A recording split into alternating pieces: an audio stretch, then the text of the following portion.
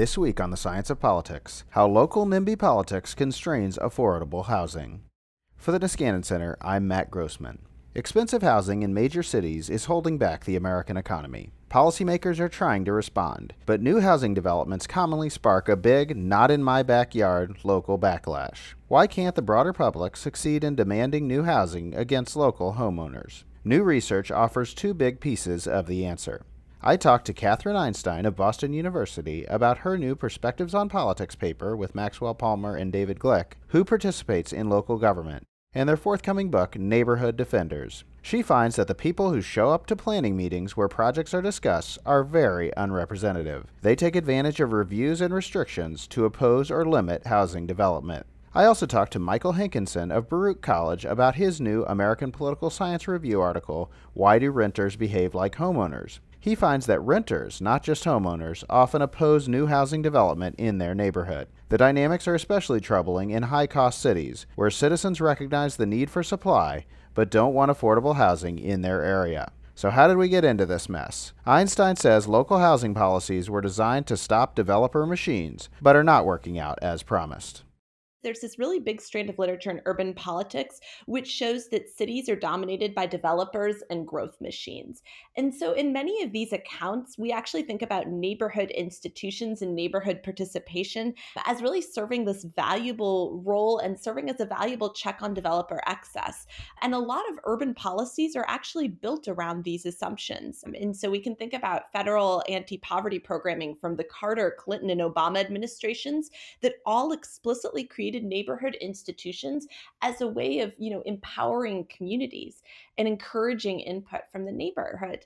And so this all sounds like a really good thing. It sounds good for democracy. It sounds good for deliberation, unless the people who capture these institutions are actually using them to entrench their privilege rather than serving broader community interests.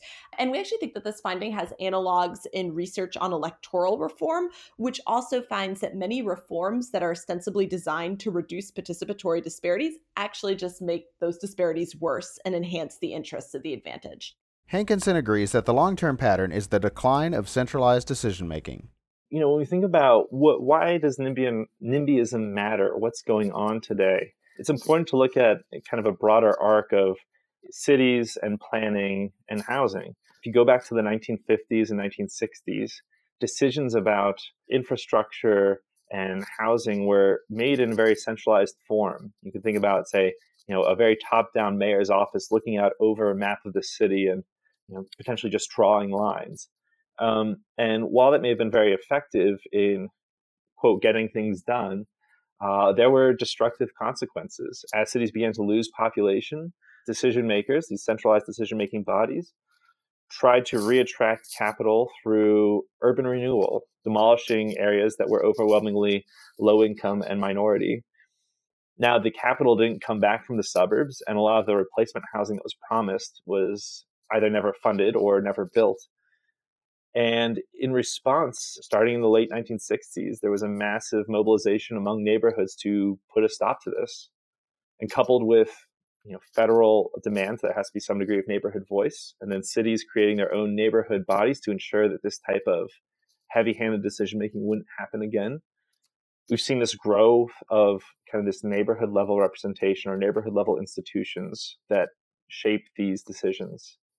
And what I'll say is that when we think about this today, is that these types of institutions are designed to amplify a NIMBY preference, as this kind of counterweight to the top-down city planning.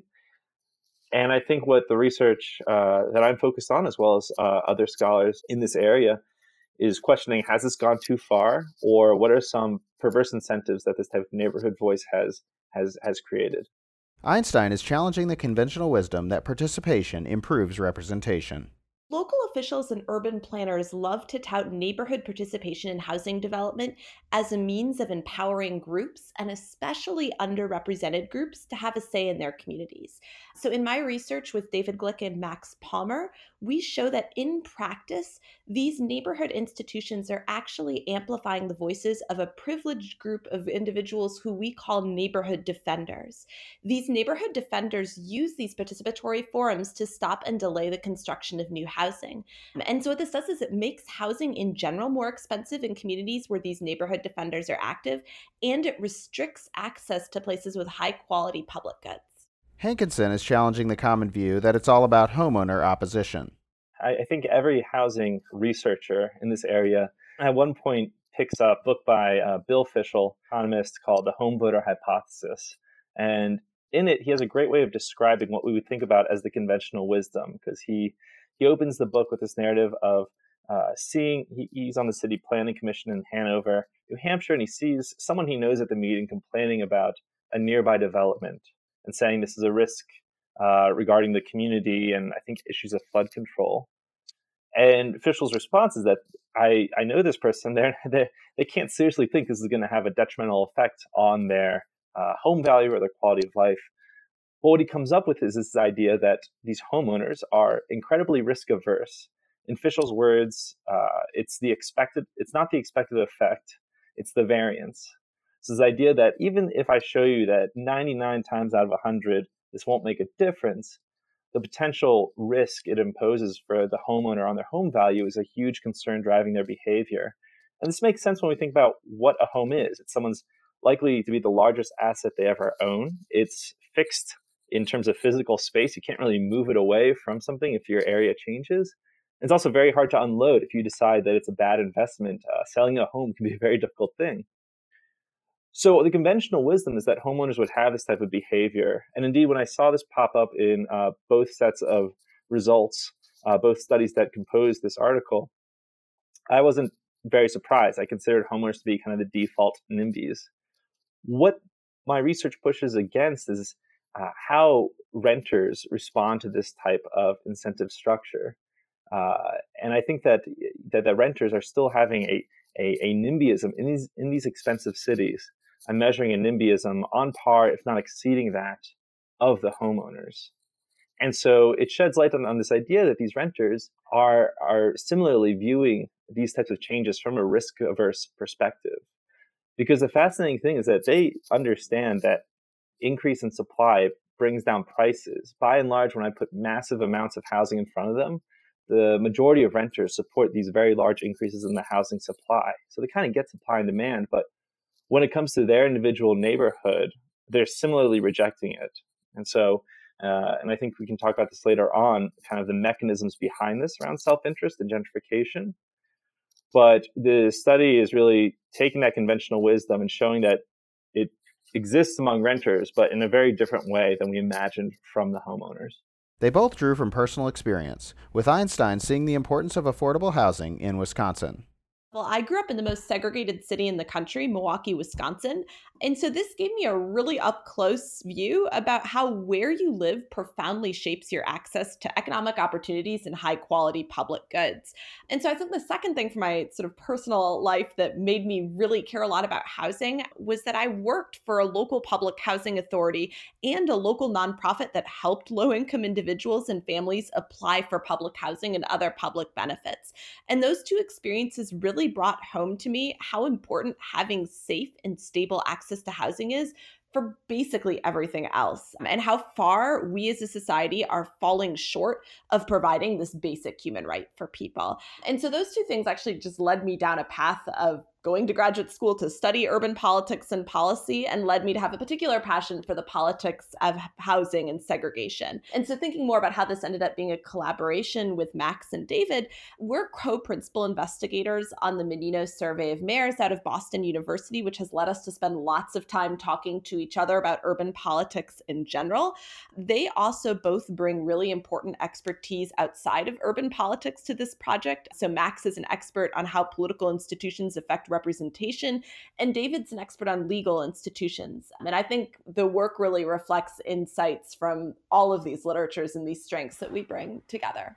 And Hankinson grew up seeing NIMBYism in practice in Pennsylvania and enlarging his perspective. I grew up in southeastern Pennsylvania, about 45 minutes west of Philadelphia, which is the kind of area where the suburbs start, to use a loaded term, devouring the countryside. And so growing up, my parents kind of instilled in me this normative sense that, when we see orchards and farms turn into 200-home subdivisions, that there was something normatively problematic about that. Now, in a sense, my my parents were very much, NIMBYs in their own right. They liked their community as it was, and they didn't like the change. But it got me thinking about the issues around suburban sprawl, greenhouse gas emissions, the environmental consequences of these land use patterns. And so I started thinking about, well, how do we solve this problem? And what I learned is that everything is connected. So what was happening 45 minutes west of Philadelphia was very much the byproduct of what was happening in the suburbs closer to Philadelphia, what was happening in Philadelphia itself, whole region as a labor market. And so that led to the political questions of, why is housing so hard to build? Why is it that these subdivisions are going, all the way out for a lengthy commute in the rural exurbs around Philadelphia? And I've been chasing that ever since. This is kind of the first major research initiative that I've developed. So I would say, rather than building on prior work, this is kind of set a tone that I'm now exploring. They both agree on the fundamental problem. As Einstein says, we're just not building enough housing in high-cost areas. We're not building enough housing. And there's lots of different ways you can cut the data, both at the city level and nationally, but we have more people than we do housing, and we are not keeping pace with population growth. And that this is, not a trend that is equally felt everywhere. There are some cities that are particularly failing to keep pace with their population and job growth. And so these massive housing shortages are dramatically increasing the price of housing in these communities and making it really difficult for low-income and middle-income individuals and families to afford to live in these high opportunity places. But a second really important trend that has sort of been going on concurrently with this is a massive decades-long federal government retrenchment in subsidized housing. And this has had profound effects on low-income households in particular. We're just not investing anywhere near to the same extent as we used to in providing housing for the most disadvantaged individuals and families. Einstein, Palmer, and Gleck focus on one big determinant. Politics is about showing up, and the neighborhood defenders are the ones who do. In this article, what we do is we document that the people who attend planning and zoning board meetings are unrepresentative of their broader communities. And in the book, what we do is we take a bigger look at land use institutions in general. And so what we contend in this broader book called Neighborhood Defenders is that one of the key and underappreciated ways that land use institutions restrict development is by amplifying the voices of privileged members of the public. And so we think there are a couple sort of theoretical and political insights that are really important from this. First, it means that it doesn't necessarily take a large number of regulations to restrict development. So whenever there's like a request for a variance or a special permit for a new housing development that necessitates public review, there are going to be opportunities for members of the public to stop or delay the construction of new housing. And we think that these forces fighting development are going to be most fierce in privileged communities that have large numbers of what we call neighborhood defenders. And we argue that development is going to be really difficult then in these communities that have large numbers of neighborhood defenders empowered by land use regulations. In contrast, development is going to be much easier in places that are less privileged and where there are fewer neighborhood defenders who have fewer land use regulations at their disposal. And so we find in our book that in high-cost metropolitan areas, this means that communities that don't have a lot of neighborhood defenders fighting housing developments end up being really vulnerable to gentrification and displacement, while advantaged communities remain virtually untouched by development. And we also really underscore that the power that these land use institutions provide to members of the community is profound. It's difficult to outright block a project, but we find time and time again that members of the public have ample opportunity to delay and shrink proposals, and that this isn't just something that's happening for large 150-unit apartment developments, but for small projects, 3-unit condominium developments. The book brings a lot of different data to bear to demonstrate these points. So we use data on regulations and permitting to show that more land use regulations and therefore more opportunities for public review produces fewer new housing units. We also document which kinds of projects come before public review. And again, these are oftentimes really small and mundane housing projects. The politics of housing, I think, a lot of times focuses on these really big housing developments, but oftentimes, and I think most of the housing that we're getting produced in the average American community is much smaller in scope. And we show that once a project is before a zoning board, it opens itself up to all kinds of opposition. We also do a deeper dive into the meeting minutes that comprise the basis for the article and perspectives on politics. So these meeting minutes provide extraordinarily rich insights into the tactics that neighborhood defenders use to stop the construction of new housing. And so we document the incredible expertise of these neighborhood defenders, how many of them are lawyers, realtors, architects, they bring that expertise and use it as a way of fighting the construction of new housing. We document how many of them use lawsuits or legal threats. And we do this both using meeting minutes data and also looking at data from courts and actual filed lawsuits. And finally, we also look, again, using the lens of these meeting minutes, at how neighborhood defenders organize themselves in opposition to new developments. And we highlight the role of neighborhood associations in particular in playing an important role in, again, amplifying the voices of these privileged homeowners. And finally, I think the sort of last big contribution of our book relative to the article is that we consider bigger policy solutions to these trends and think about bigger strategies for coalition building around housing. The people who come to local planning meetings are highly unrepresentative in many ways. We can talk about race, home ownership, age, gender, and proximity to a proposed housing development. And we find a lot of different, I think, really important disparities in who shows up to these meetings and how representative or not representative they are of their broader communities. And to me, the disparities that stand out the most were related to age, home ownership, race, and proximity to a proposed housing development. So people who show up to these planning and zoning board meetings are much older than the population of their communities as a whole. They are 20 percentage points more likely to be over the age of 50.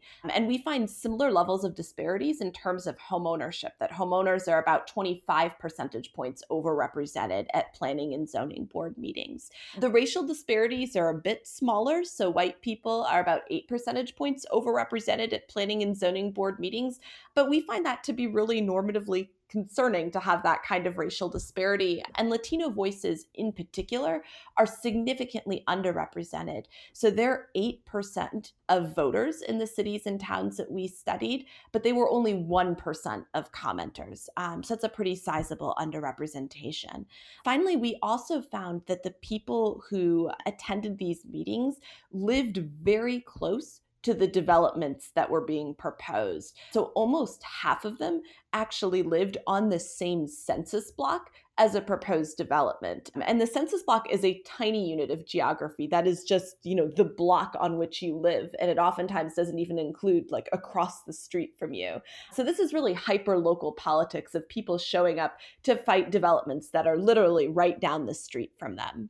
So I think the sort of other depressing finding that we had, we get asked this a lot, like, are there any cities that do a good job of this, that are good at incorporating more favorable comments? And we find in almost every city and town that we study, the vast majority of commenters show up in opposition to the construction of new housing. In liberal Cambridge, Massachusetts, where 80% of voters in 2010 adopted a pro-affordable housing position in a ballot referendum, only 40% of commenters showed up in support of the construction of new housing. And this is also a place where there's been a really active YIMBY, or Yes in My Backyard movement. So I think the concentrated costs of new housing weighed against the more diffuse benefits just fundamentally make it really hard to attract a diverse coalition of housing supporters to these planning and zoning board meetings. They give lots of reasons for their opposition, but it's hard to know if they're genuine. One of the really cool things about studying meeting minutes is the incredible detail that we can learn about sort of people's positions on proposed housing developments and the reasons they give for their positions on housing developments. So for about half of the meeting minutes that we studied, they provided enough detail for us to code the reasons that an individual either supported or opposed a proposed housing development. And in some cases, we were actually able to read exact transcripts. So the data were quite rich.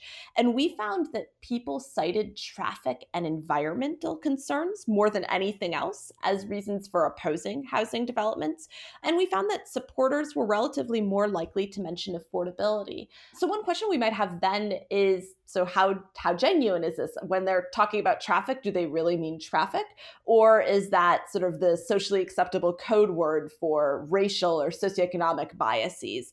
And it's obviously impossible for us to know this from the data alone. We can't tell by reading meeting minutes when someone talks about traffic, are they actually talking about race? But I think we have a couple of pieces of evidence to suggest that race certainly matters to these conversations. So first, we are able to find in a few instances race is present in these conversations, sometimes quite overtly. People will talk about how they don't want their communities, which are overwhelmingly white, to resemble other neighboring communities that are overwhelmingly Latino or Black. And so I think there's sometimes is that kind of language where the codes are perhaps a bit more obvious. We also find in our data that when Black commenters attend these meetings, they are significantly more supportive of the construction of new housing than any other racial and ethnic group. And this holds true when we control for a variety of individual and contextual characteristics. And so put differently, white commenters are significantly more likely to oppose the construction of new housing. So we think that's another data point suggesting that race is certainly there in the background. It's also really hard to look at the demographics of participants at these meetings and the long intertwined history of racial exclusion in zoning and not think that race is involved. Officials listen to those who show up, even to mundane concerns that reduce housing.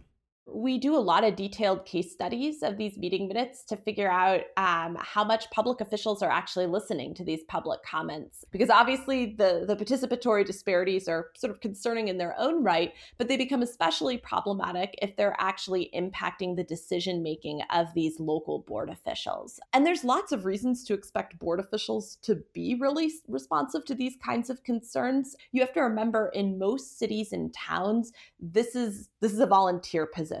This is not sort of a highly trained professional making lots of money serving as a zoning board official. And so in many cases, if we're thinking about someone who's voluntarily serving on a board in their own communities and maybe hearing their own neighbors showing up to oppose a housing development, it makes sense that you're going to want to be at least somewhat responsive to sort of the angry crowd in the room. And that is indeed what we find when we do these more detailed case studies and look at how board officials take these concerns into account.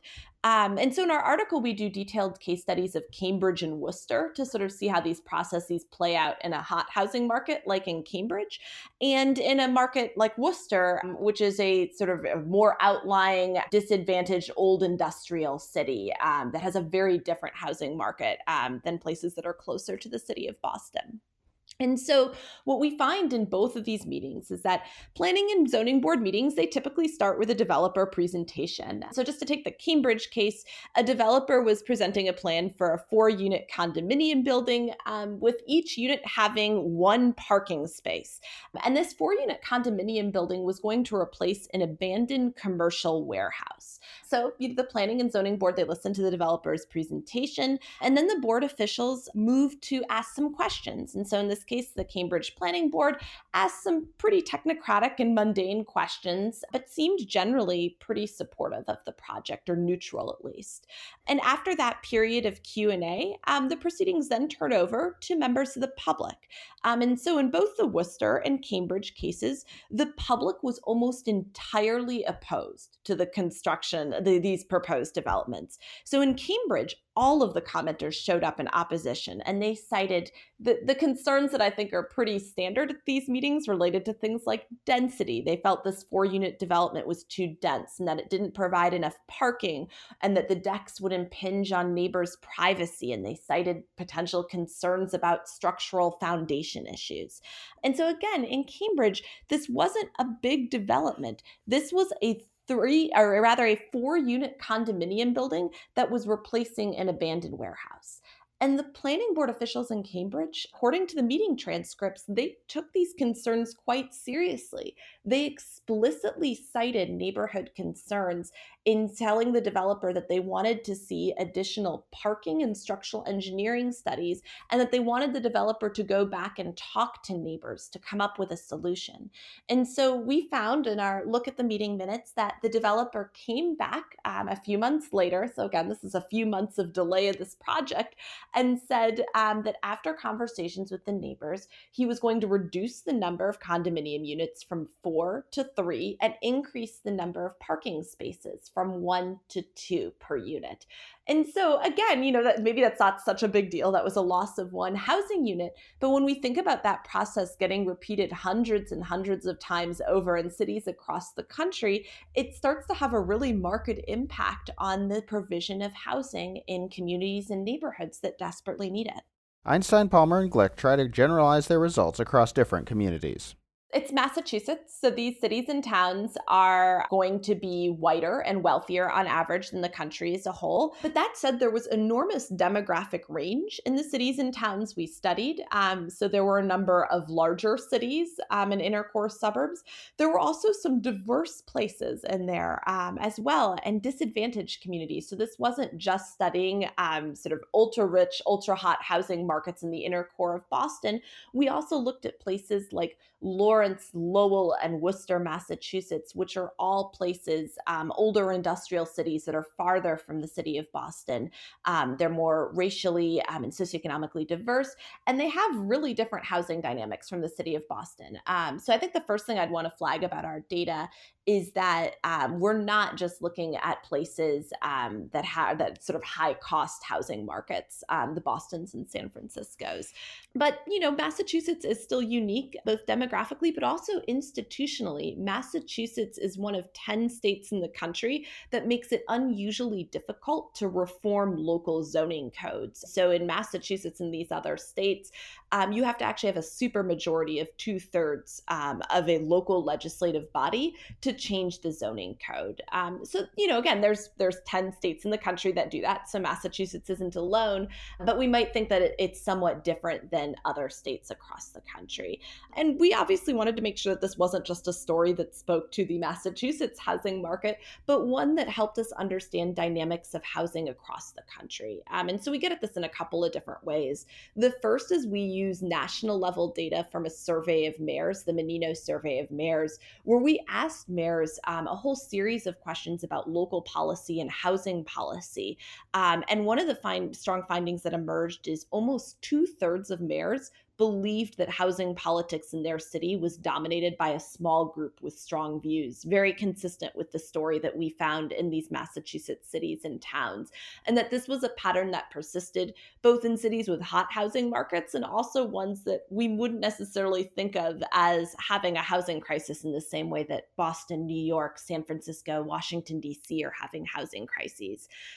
We also did interviews with local politicians and nonprofit advocates in cities outside of Massachusetts. And in a conversation with an alderman in the city of Milwaukee, he described dynamics that were remarkably similar to the ones that we found in our Massachusetts cities and towns. And Milwaukee is a place that has a very different housing market and a very different institutional context than most of the places that we studied in Massachusetts. I think the final, perhaps more anecdotal data point that I'd provide in support of the generalizability of our results is that we've presented this research to a lot of different policy audiences, both in high-cost communities and also ones that have much cooler housing markets and very different institutional contexts. And in every case, they have found this story to be incredibly relevant to their communities.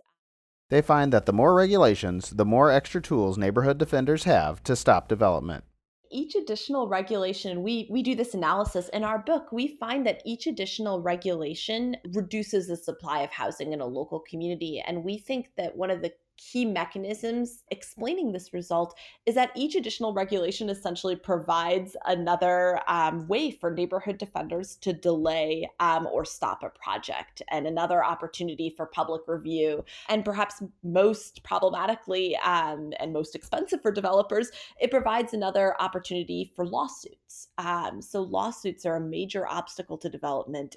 They're easy to file, and they impose huge costs on cities and towns and on developers. And so I think these regulations absolutely provide grounds for this kind of litigious behavior. I will also say that lawsuits themselves are major obstacles to reform. So here in Massachusetts, we've had state level reform that allows developers to bypass local zoning codes if the city and town has less than 10% affordable housing stock. And what this may have actually done in practice, at least in some places, is induced angry neighbors to go straight to filing a lawsuit. When they don't have this public review process and they want to stop a development, they just go straight to the legal option. And so I think that always creates a significant obstacle to reform and to producing more housing. Hankinson agrees that more veto points in decision makers reduce housing supply. Even if I see this expressed preference for a large increase in their city's housing supply, eventually that needs to be cited somewhere, right? So someone who may vote in favor of a proposal that is very amorphous and kind of, floating in the ether, when it comes to a specific proposal in their neighborhood, they may have this backlash too, which makes the citing very difficult. I think when we think about the other aspects of development politics, whether it's environmental reviews, rezoning reviews, the general change that has happened over time is creating a series of veto points and decisions made around specific proposals that are very, I would say, maybe ad hoc.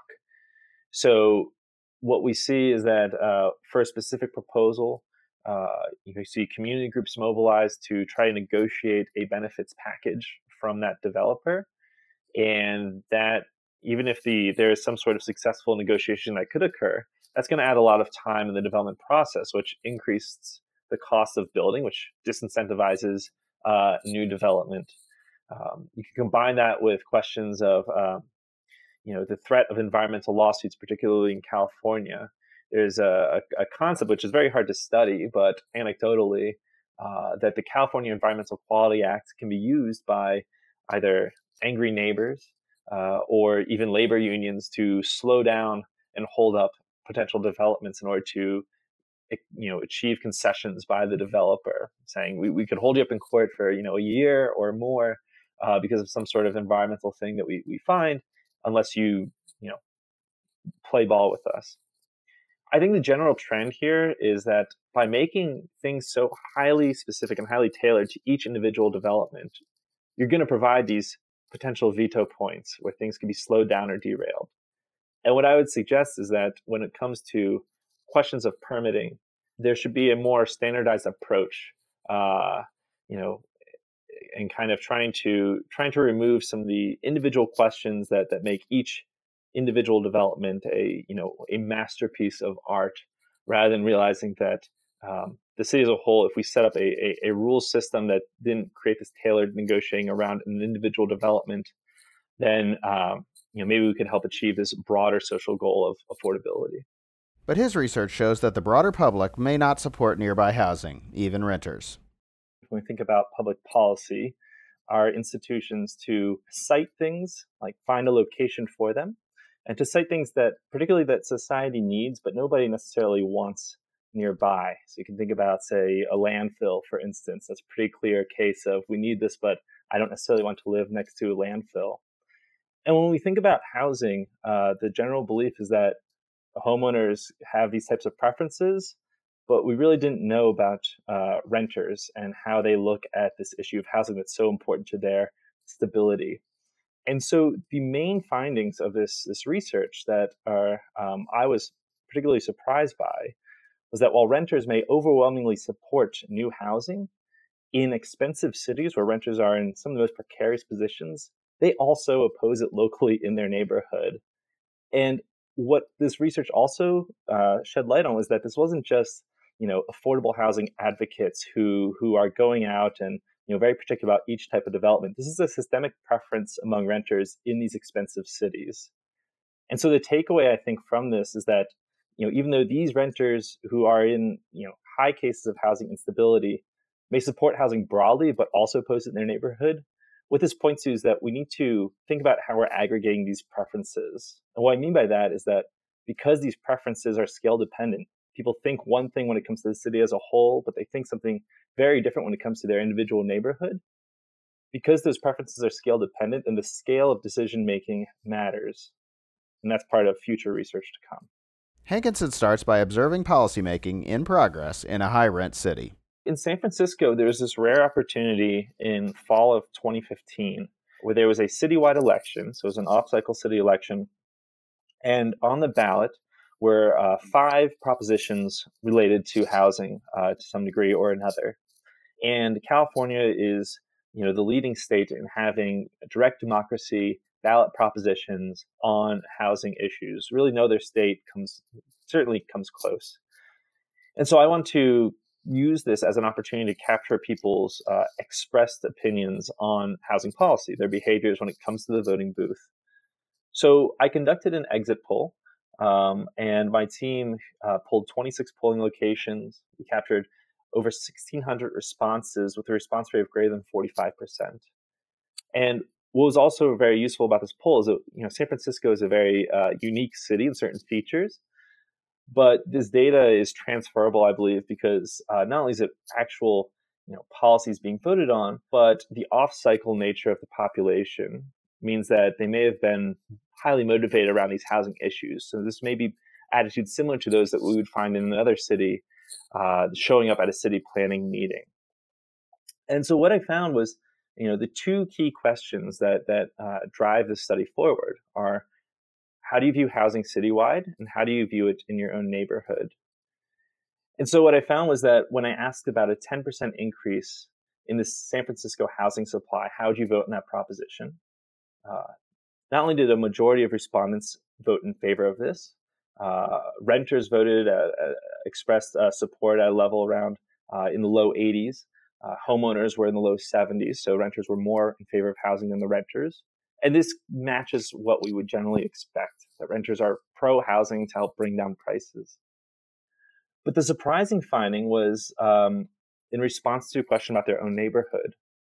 So a unique feature of the election was that one of the propositions, Proposition I, would have been a ban on new housing, market rate housing, in the rapidly gentrifying Mission District for about 18 months. So this was a real policy, but I wanted people to think about it in their own neighborhood. So I asked, I mentioned the proposal, the proposition. I said, if a similar ban were proposed for your neighborhood, how would you vote? And the results were shocking. If we look at just people who said yes to the supply overall, the vast majority of respondents said yes, build more housing. Even among those individuals, over 50% of renters wanted a ban in their own neighborhood. And renters' support for the ban was even higher than that of homeowners, even when we control for ethnicity, ideology, and income. These renters, even the pro-housing renters, were more extreme in their NIMBY attitudes and wanting to stop new housing in their neighborhood. And this did not line up with any of the expectations that I came in with or that had been kind of theorized within the existing literature. He then looks nationwide using survey experiments, finding renter opposition in expansive cities. The key feature of the conjoint is seeing 2 proposals and just saying which of the 2 you prefer. So things I varied were with these 2 proposals. There were 2 proposals for new housing developments in the respondent city. And I varied the number of units, how the land is currently being used, the height of the buildings, whether it's owner or renter. But the key features about this project were how far the building is from the respondent's home, from 2 miles away, which for the vast majority of my pre-survey testing is off the map, 2 miles away, all the way down to an eighth of a mile away, which is just a few minute walk from where you live, so squarely in the respondent's neighborhood.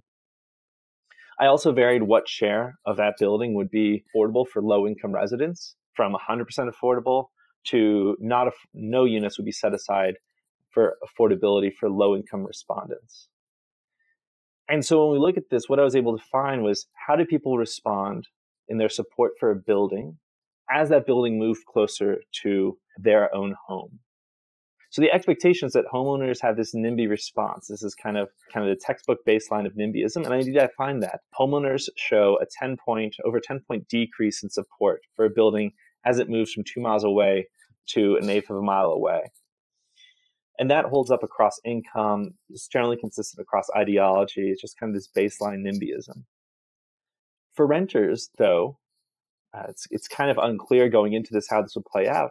On average, renters show no response, no NIMBYism or sensitivity at all to where the building is compared to where they live. It could be 2 miles away, it could be eighth of a mile away. That does not change their attitudes. And so this seems contradictory to what I saw in San Francisco.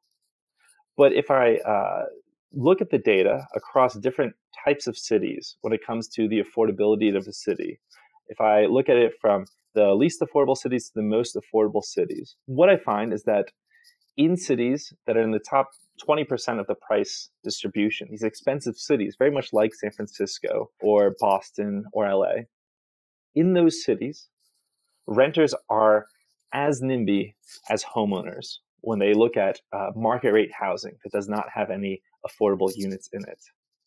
And this very much mirrors the behavior that we saw in San Francisco when it comes to these expensive cities where renters may be very anxious about their housing situation. They show this NIMBYism towards the market rate housing. They do not show it at all, though, towards the affordable housing, which suggests that it has to do with potentially this threat of gentrification rather than just some sort of change in their physical environment. Renters are concerned with changes to their neighborhoods and have counterproductive price anxiety. I had asked them, along with the homeowners, about a very large 10% increase in their city's housing supply. And for each respondent, I specified this as being the exact number of units it would be compared to where they live. I used their zip code to kind of really tailor the question specifically to their context. So if you were in Boston, you would see a proposal for 27,000 more housing units, making it very clear this is a very large increase in the housing supply. But when we look at these renters, not only on average do 60% of renters support that type of increase in housing, but as you move from inexpensive cities to expensive cities, there's no change. So it's not that these renters are opposing housing broadly. What I think is going on comes from the question of gentrification and potential price anxiety. So one of the questions I used was I asked the renter to think about the average housing price in their city. Do they want that housing price in the next 5 years to increase, decrease, or stay the same? And I specified that, assume your city's economy would stay the same. So it's not that prices are going down because Boston is in a downward spiral. And using this, we can categorize renters as either being what I call price anxious or price neutral. If you're a renter and you say it would be in the best interest of the city if prices decreased, we may think that renter is very nervous and aware of the price conditions in their city. If we look at a renter who says prices could stay the same, or those few renters that said prices could increase, I would call those very price neutral. It's not a high salience issue. They may not really think about it that much.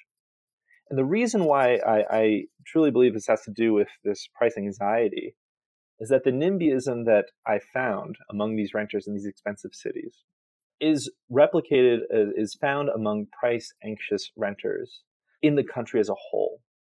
So even in the entire sample of 3,000 respondents, the same NIMBYism occurs among those who say prices should come down, these price anxious renters, but no NIMBYism occurs among those who are categorized as price neutral. So it seems to be that there's this concern that, while I may support housing in aggregate, I get supply and demand. And so maybe that large increase in the housing supply could help the city in the long run. I may be concerned as a renter about the specific unit that's going in my neighborhood. That presents a short-term threat. So even if I agree with supply and demand, I may be opposed to it because if something changes in my neighborhood, who knows if I'm going to be here in 5 years to enjoy the benefits of it. Einstein says their work on who shows up at meetings fits well with Hankinson's finding on the broader public. So I think Mike's research is great, and it really does suggest that just mobilizing more people to attend these meetings is not going to solve the problem. I think it can be really tempting when you hear our data about who's showing up to these meetings to say, man, what can we do to make these planning and zoning board meetings more convenient? Can we change the time that these meetings happen? What can we do to motivate sort of a more supportive pro-housing coalition? And I think Mike's research is an important caution that maybe there isn't as big of a pro-housing coalition, at least as it pertains to specific housing developments, than we might hope. But I do think that one thing that our research shows that's really important to take into account is that there's huge variation in who actually shows up. And what we show in our research is that there are some municipalities and neighborhoods that are going to have lots of neighborhood defenders show up and make their voices heard, and that those neighborhoods are going to get protected from development. In contrast, other neighborhoods where you don't have the same kind of active neighborhood defenders are going to be really vulnerable to development pressures. And so I think the other thing that our research shows, which is also really important to take into account, is that this kind of opposition exists everywhere. So opposition to new housing isn't just happening in high cost housing markets. Across sort of a variety of different demographic contexts, people seek to protect highly desirable neighborhoods in their communities. And Hankinson agrees that their research is complementary, showing two sides of the problem. I see our work as slowly kind of capturing what I think are the three moving parts of this issue. So the first one being, what are the preferences of citizens, which I think my work reflects on, kind of confirming and helping to articulate what this homeowner NIMBYism that we all expect to be out there. What does that look like, and how kind of robust is it across ideology and income? And then as well as showing that, hey, this type of preference structure, not an identical feature, but some strong NIMBYism can occur among renters in these scenarios. I highly admire the Einstein, David Glick, Max Palmer, their work in translating that, taking to the next step of what are these actual behaviors looking like? Who's showing up at the city planning meetings? What are they saying? We have to think that the elected officials who are making these decisions are working in a very low information environment. They don't have the ability to do very large polling studies like you could for a Senate or a congressional district.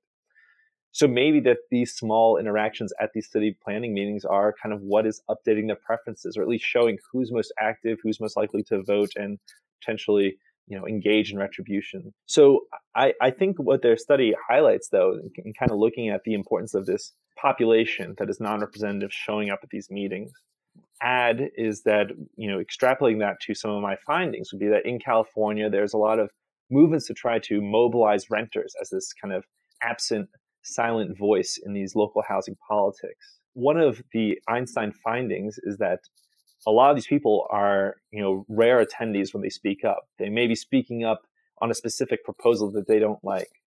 If that translates and gets replicated among renters who are mobilizing, if you get renter coalitions that show up not about we need more housing overall, but those coalitions show up in response to specific proposals, then my findings would suggest that a similar type of NIMBYism would be rewarded. So I think that their findings shed light on how does this actually play out in these local meetings. And what mine point out is, well, we find this other batch of preferences. So if we push those into the meetings as well, we could also get these kind of counterintuitive findings of pro-supply renters also opposing specific projects, depending on where they're cited. To Einstein, that means you can't easily fix the process by making participation easier. We think that mobilization alone isn't likely to work. And so, as I said, a lot of people, when they hear these findings, they say, well, can we hold the meetings at a more convenient time? Maybe we could have like pizza and childcare at the meetings to induce people to come.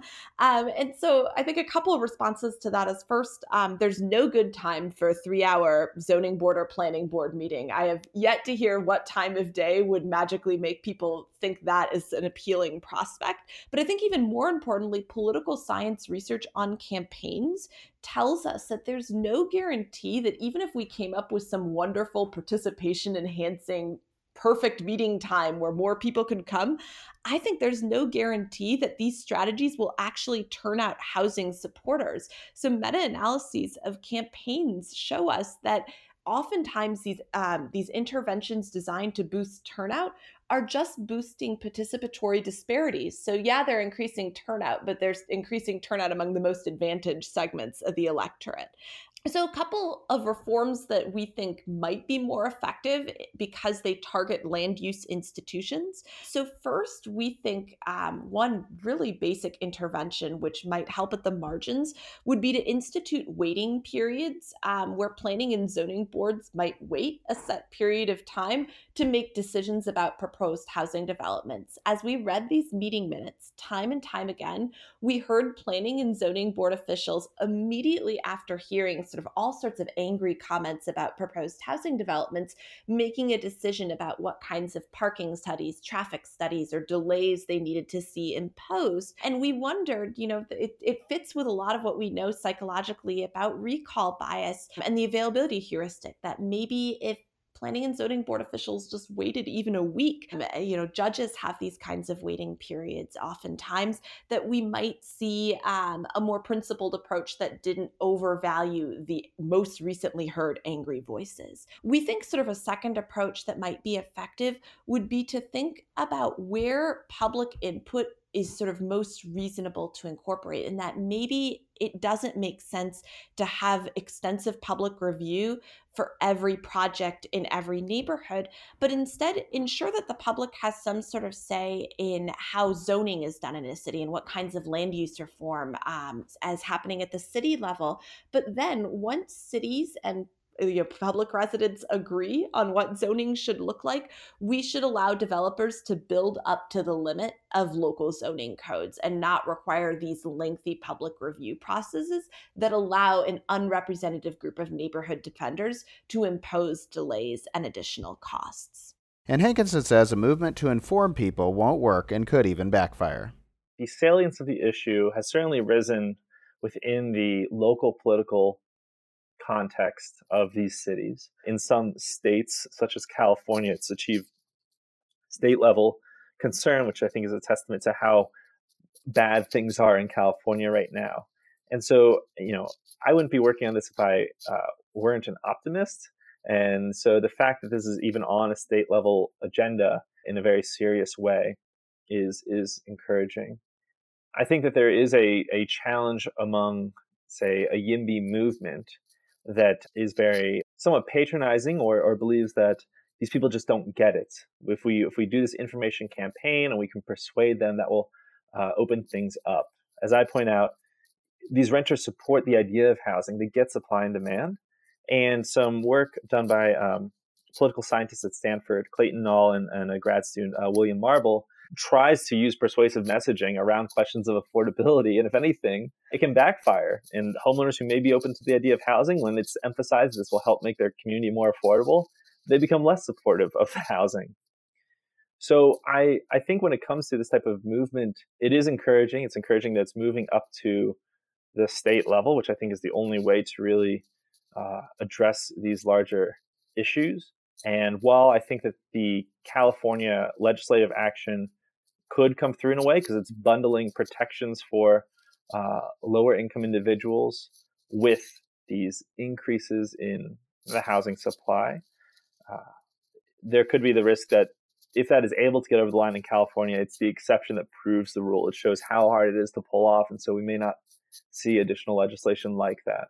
They both see promise in statewide policy efforts, but the details matter for making them work. California is working on this right now. And as I mentioned, Massachusetts has this form of legislation already in place. Given what we know from other great political science and history works, zoning has this long history of being tied with racial exclusion. And so I think taking state level steps to reduce the power of exclusionary zoning is great. But I think that these kind of state level efforts have to be tied with the affordability of a community. So one of the reasons that Chapter 40B in Massachusetts is popular with a lot of affordable housing advocates is because it only puts development pressures on communities communities that don't have enough affordable housing. If more than 10% of your housing stock is affordable, which is the case right now in the city of Boston, then developers cannot bypass local zoning codes. So this is only an option in those communities that have not provided enough affordable housing. And one of the big problems with SB 827, which was California's prior effort at reforming housing, was that it made it much easier to develop a lot of low-income communities that already felt like, probably rightfully, that they were bearing the brunt of a lot of development pressures. And so I think if these state level reforms are going to be politically palatable, but also acknowledge that sort of disparity in which kinds of places are experiencing development pressures, they need to be tied to the affordability of a local community, which is something that SB 50 is now putting on the table. Well, I'm optimistic about the appeal to the higher level of government as a solution. So, something that's going through California right now is an attempt at passing state policy that will, essentially couple the increased renter protection in areas in exchange for upzoning to allow more housing near transit lines, near clusters of jobs, near areas with good schools, places that we think that more people should be living. I think that is probably the direction that this needs to go because, if we think about advice for policymakers, there is a movement that of people who say people just don't get the supply and demand question. They need to take a microeconomics course and think about how these things interact. And what my research shows is that actually these renters are widely in favor of new housing. They get supply and demand, but the structure of it kind of also has the incentive for them to oppose it in their own neighborhood. So I don't think that this persuasive campaign in specific communities and trying to build a coalition is really going to take off. I do think that there needs to be some sort of top-down control that is also coupled with making sure that the problems of urban renewal and heavy-handedness don't reoccur. But both are also sympathetic to the concerns that brought the initial problem. Einstein says the missing piece is federal housing. The one thing I want to really flag is we have a lot of people who debate about zoning and upzoning and whether YIMBYs or rent control is sort of the right approach. It feels like oftentimes we're almost fighting over scraps because of the federal retrenchment in this arena. That we're having a lot of these debates about what local government could do because the most effective policy player in this policy arena has dramatically cut back in its investments in housing. And so I think fundamentally, if we're really going to solve the housing crisis, particularly for low-income households, it's going to need to involve a massive investment from the federal government. And Hankinson says centralized leaders often force change on underprivileged communities in the past. These changes occur. When they have occurred in the past, they've been channeled into the politically weakest areas. And so the burden of, kind of bearing this change and the externalities associated with it are concentrated in largely minority, lower income communities.